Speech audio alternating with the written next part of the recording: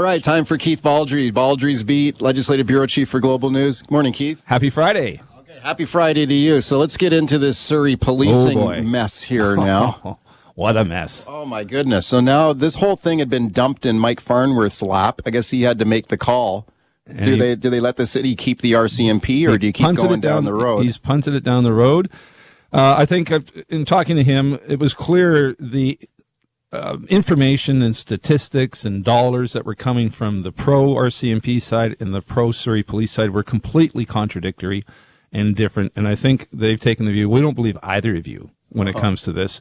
So now you're going to have his ministry, which consists of a lot of former officers. There's a lot of ex-RCMP officers and police officers in the public safety ministry are going to take what they consider to be an independent look at what the numbers are.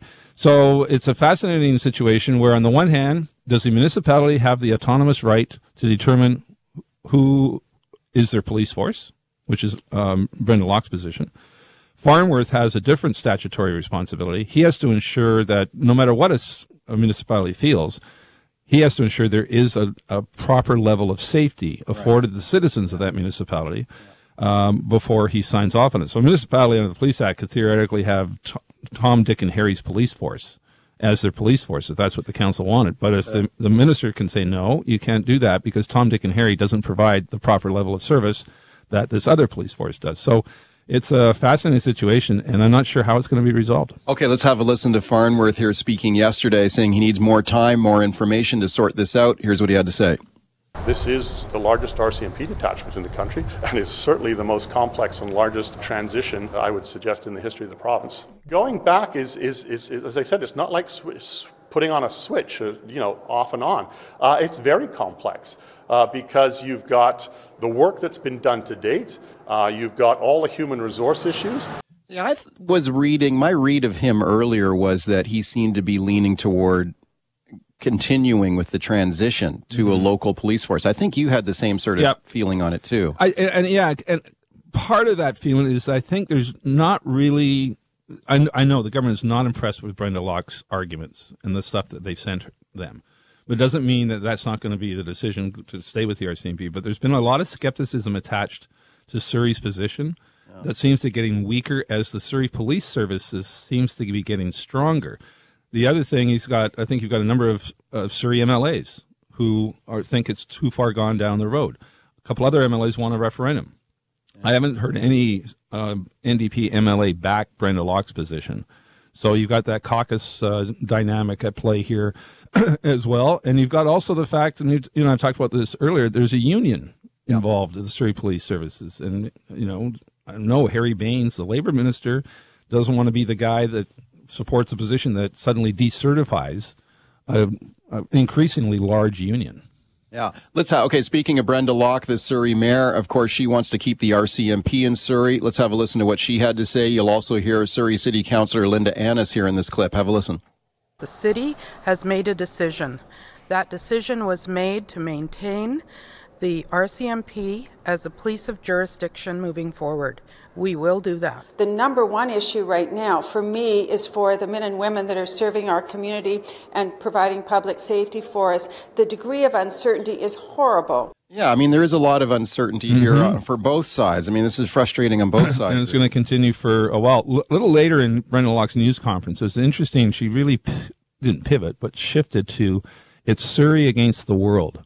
So she is now, at the end of the news conference, she's talked about how the bureaucrats in Victoria don't have their feet on the ground in Surrey. They don't understand this. So nobody's going to push Surrey around. Surrey's going to decide what Surrey wants. So she's very much framing this as sort of Surrey against these big bad forces that want to deny their right to determine their police force. Yeah, and that was also kind of evident in the clip we just heard where she said, we've decided to keep the RCMP, and that's what we're going to do.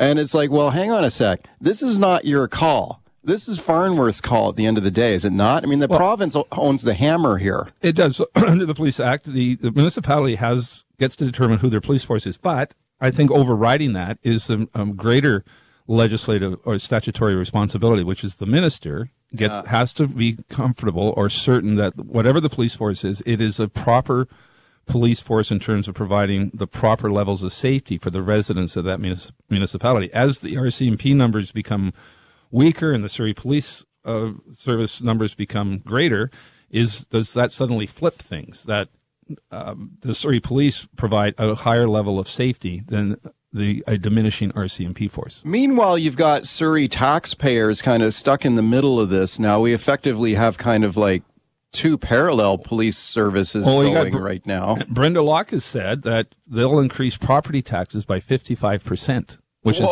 staggering. What? If they were to fund what she says would be a $235 million shortfall for funding the Surrey Police. That works out to $1,200 a household, $7,700 a business, according to published reports on this. So that's a massive tax increase.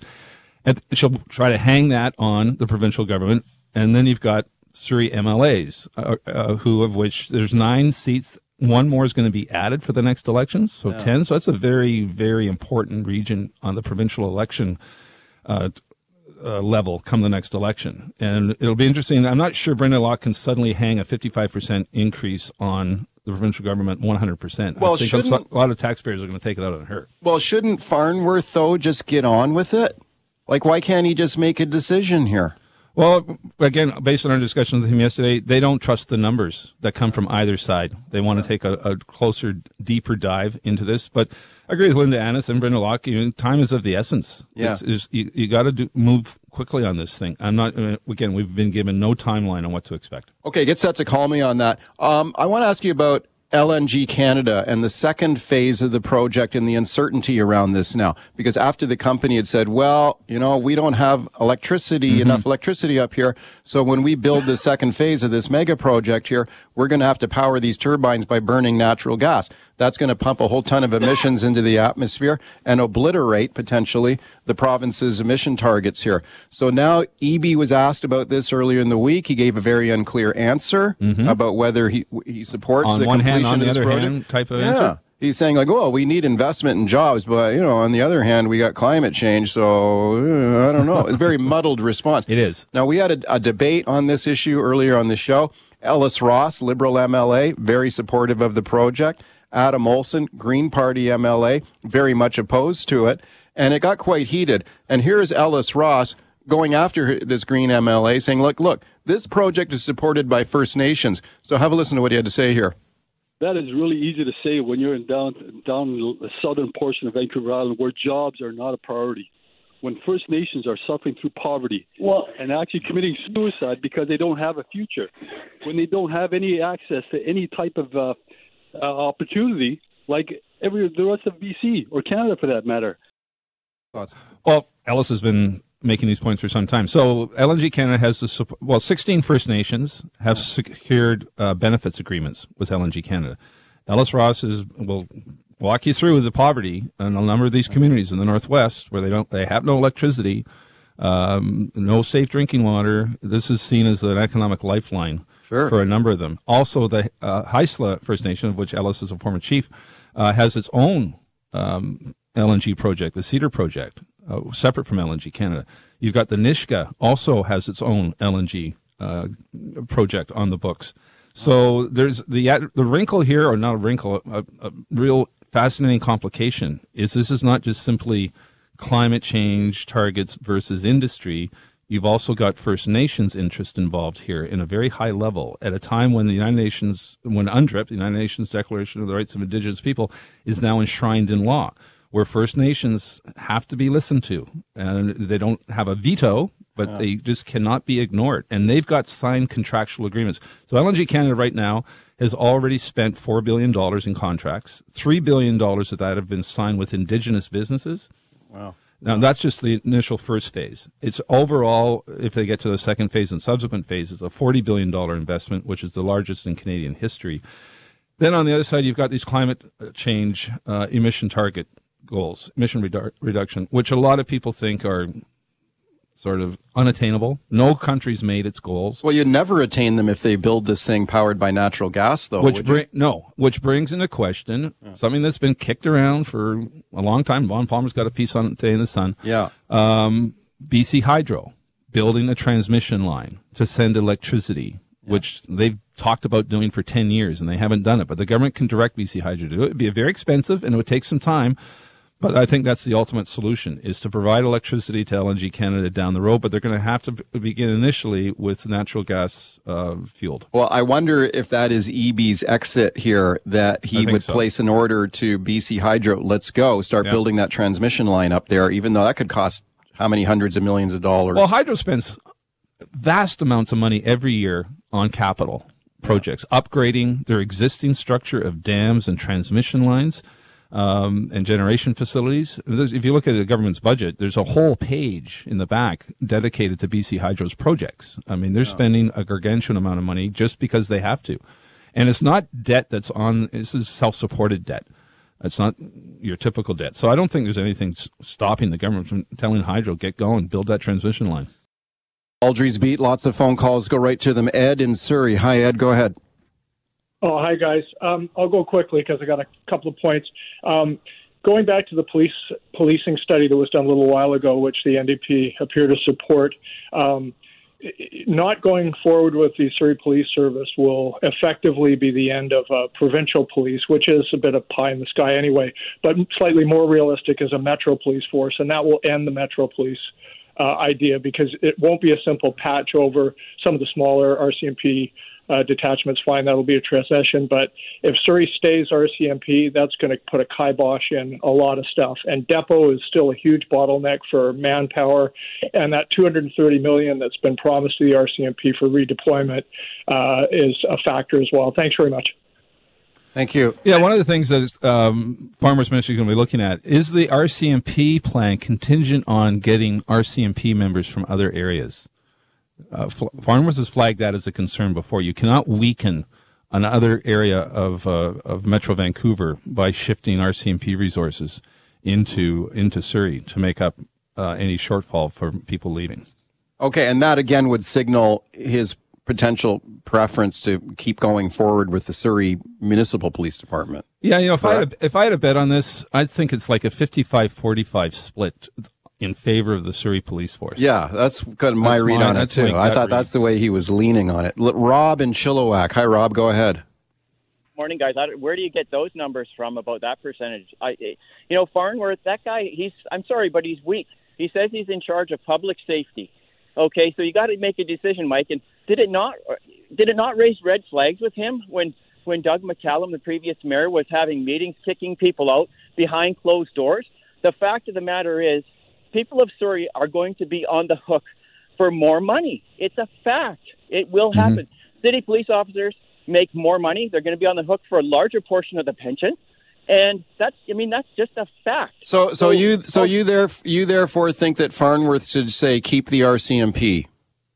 Well, I think that's what I think he should do. But I don't know. What is the guy doing? Is he out there taking a poll himself for this?